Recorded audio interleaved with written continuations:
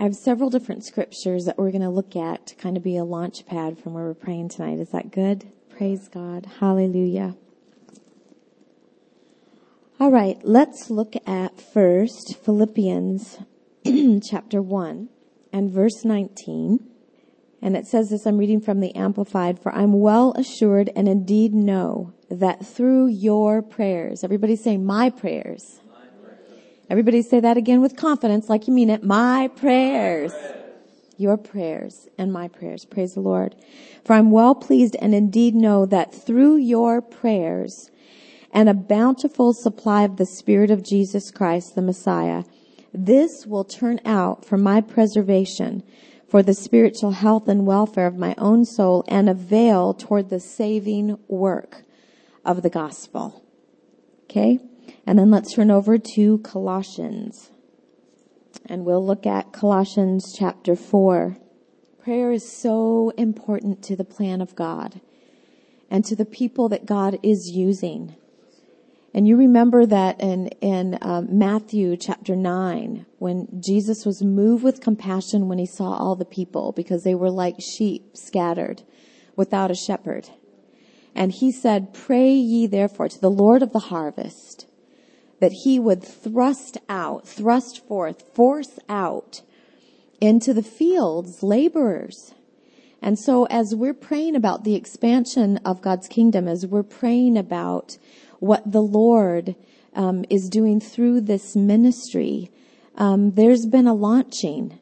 Those that are laborers in the fields. Now, you're laborers in this field. This is where the Lord has you, and some of you go on short-term mission trips.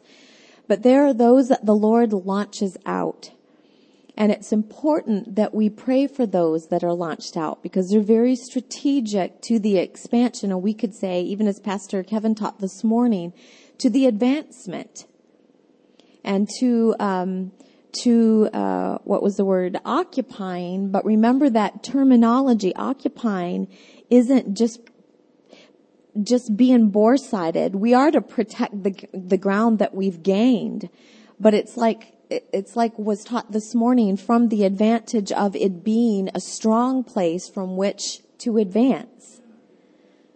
Because if we begin to be so internal-minded, just guarding our own things that we've gained and that we've possessed, what happens is, and I love what he taught this morning, what happens is we begin to trust and rely on ourselves instead of the Lord. Because the Lord, in a sense, the Lord is always, when we have a victory, he's right away going, okay, there's more ground to be taken. We're kind of wanting to go, and rest in that, like, woo! And he's always harvest minded.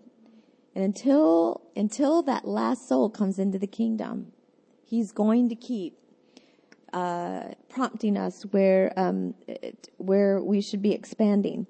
And so Colossians chapter 4 says this, and I'll read it from this verse 2, beginning with verse 2. First from the King James, it says, continue in prayer. Everybody say continue.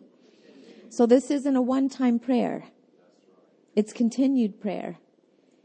And as we've discussed before, there are things when you pray the prayer of faith for you and for the things that God has promised you through redemption, we believe that we receive. And we keep thanking. When we're praying into the plan of God, there are many things that have to come into alignment. People and governments and parts of the plan that are being aligned. And every time we pray, there's advancement being made in the Spirit. Does that make sense? So we continue to pray. So continue in prayer. And it says, and watch in the same with thanksgiving. The people, those that have been thrust out through this ministry, those that the Lord has brought in, there's a certain amount of watchfulness we're to have concerning them. We're to watch over them in prayer. We're to watch over one another in prayer. And you know what? When you're watching, you're aware. And what does that mean? When we're being watchful, over those that the Lord has entrusted to us, over that part of the plan that are those like spokes of the wheel going out or the arms that are reaching out. When we're aware of them, when we're taking our place in prayer as a church, as a ministry, when we're watching over them, the Lord will alert us to things that need to be covered in prayer, areas that need to be prayed out, things that the enemy plots and plans that need to be shut down. He'll alert us to those things ahead of time. And so the Amplified says it this way: be earnest and unwearied and steadfast in your prayer life, being both alert, so we need to be alert, and intent in our praying. Or when we say intent, praying with a purpose. What is that? We're going to pick up on what the Holy Ghost would want us to pray about, and that's going to be our intent and our purpose. And that's really kind of the way that we're praying here. All right? And so with thanksgiving, how can we pray about these things with thanksgiving? Well, I'm telling you, it comes from a platform of faith. Where there's no faith, there will be no thanksgiving, because there'll be fear. We'll be under the situations instead of on top of them. And so we can approach anything that the Lord would enlighten us about in that realm of prayer through faith, because we know God is faithful and His word is working.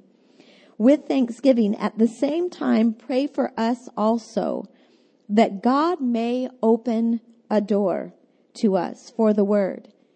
And you know what? We don't open doors ourselves. God does that. Sometimes people think they need to open a door. But we don't open doors. God opens. And when He opens the door, He says no man can close it.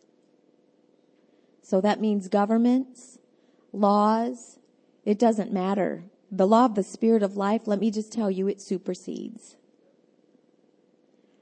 So pray for us that God may open a door for us for the word, the gospel, to proclaim the mystery concerning Christ, on account of which I am imprisoned, that I may proclaim it fully and make it clear, speak boldly and unfold the mystery as is my duty. So as we're praying for those that have been thrust out, those that are in the mission field, those that, like Pastor Matthew and Fina that are being launched into Bradford, there's a door, a supernatural door that God opens for them, and there's an anointing place upon them. I'm telling you, a voice He supernaturally gives them to speak to that area.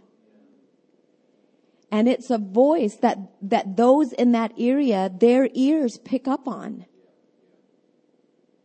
When you're called somewhere, there's an anointing on you, and your voice is able to cut through things that somebody else's voice can't. Why is that? Is it because we would be better than someone else? No, it's because God's opened a door for you. That's why being in the right place at the right time is important, because God opens doors. Let's look at 1 Corinthians. Is this good?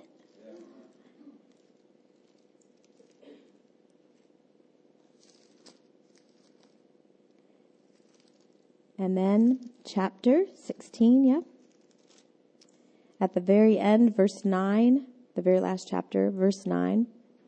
It says this: for a wide door, I'm reading from the Amplified again, for a wide door of opportunity, for effectual service. What does it mean to be effectual?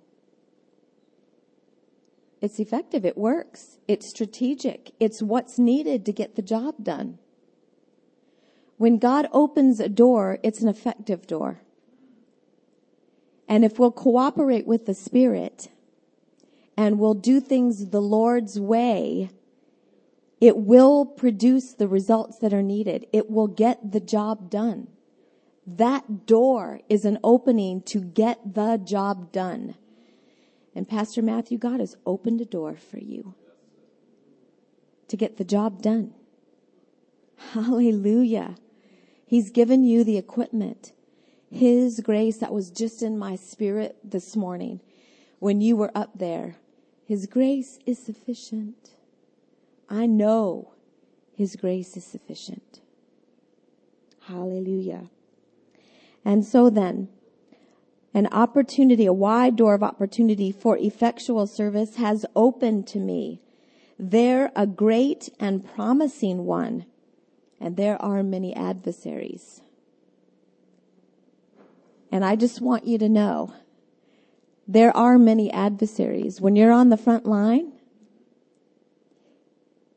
and what we're doing, kingdom work is frontline work. Kingdom work is frontline work.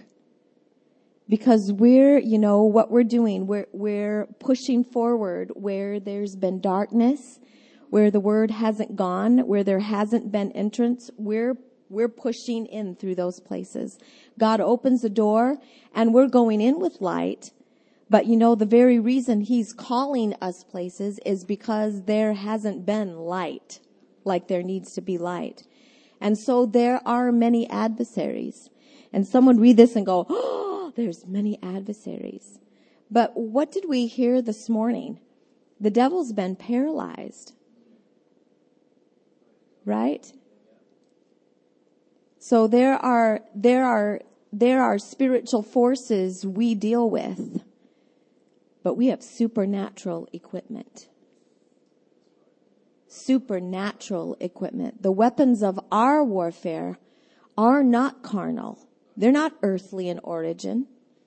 They are mighty through God